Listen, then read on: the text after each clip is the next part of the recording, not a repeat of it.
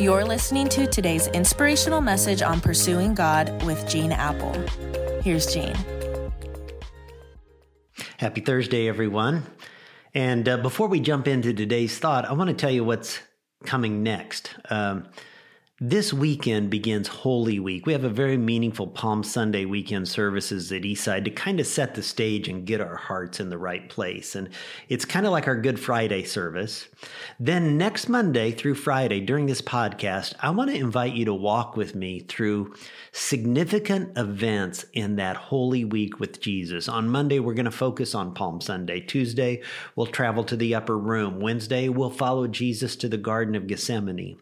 On Thursday, to the house of Caiaphas, where Jesus was taken after his arrest and betrayal. And then on Good Friday, we'll, of course, focus our thoughts on Golgotha, where Jesus died. I think it will be a very meaningful time for you. And I hope you'll tell others about what we're doing on the podcast next week and invite them to join us on this journey.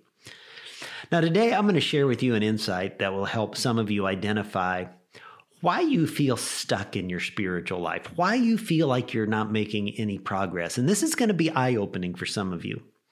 It's a very intriguing passage in Isaiah 58 in the Old Testament of the Bible. Isaiah is a prophet from God, and God gives him a word for the people of Israel to talk to them about the fact that they have this long list of do's and don'ts where they're trying to impress God by their spiritual busyness.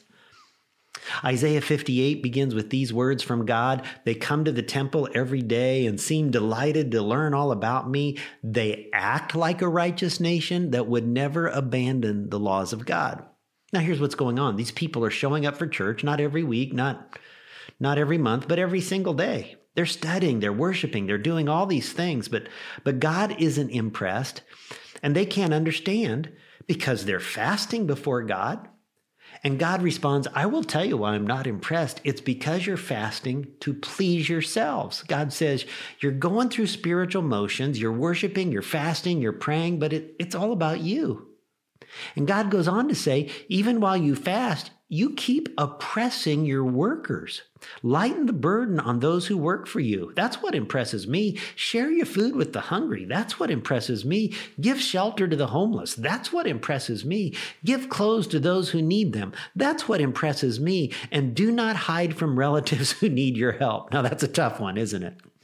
The next verse says, then when you are doing these things that display the heart of God to people, when you're feeding those who are hungry, when you're giving clothes to those who need clothing, then your salvation will come like the dawn, and your wounds will quickly heal, your godliness will lead you forward, and the glory of the Lord will protect you from behind.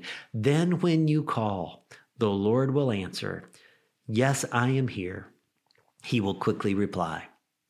Now notice, when you're not just learning about God, when you're not just attending a worship service or going to a small group, but you're actually unleashing compassion, then God says, when you call on me, I will answer. Don't miss that.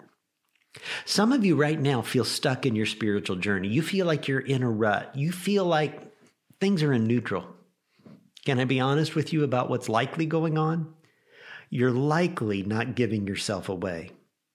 You see, there is only so far that you can grow as a follower of Jesus by learning new things. And some of you feel stuck these days spiritually. And when you get to those moments, you wonder, what's wrong? You wonder, maybe the problem is the church, or maybe I need to go find a new church. Then things will be right in my journey with Christ. Or maybe I need a new podcast to listen to. Listen, as long as your life is about you, as long as your spiritual activities are about you, and you're simply attending things and learning about things, and you aren't giving your life away to anybody else, you're going to be stuck in your spiritual journey. When you come to those spiritually neutral moments, you don't need to find a new church. You don't need to find a new Bible study. You don't need to, new podcast. You need to learn to give yourself away. Otherwise, you're going to find something new and it'll be energizing for a moment. And then before long, you're just going to feel stuck again. This is why Proverbs 11:25 says, whoever refreshes others will be refreshed. Whoever refreshes others will be refreshed. You want to get unstuck? Find someone else to refresh today, and you'll be on your way to getting unstuck.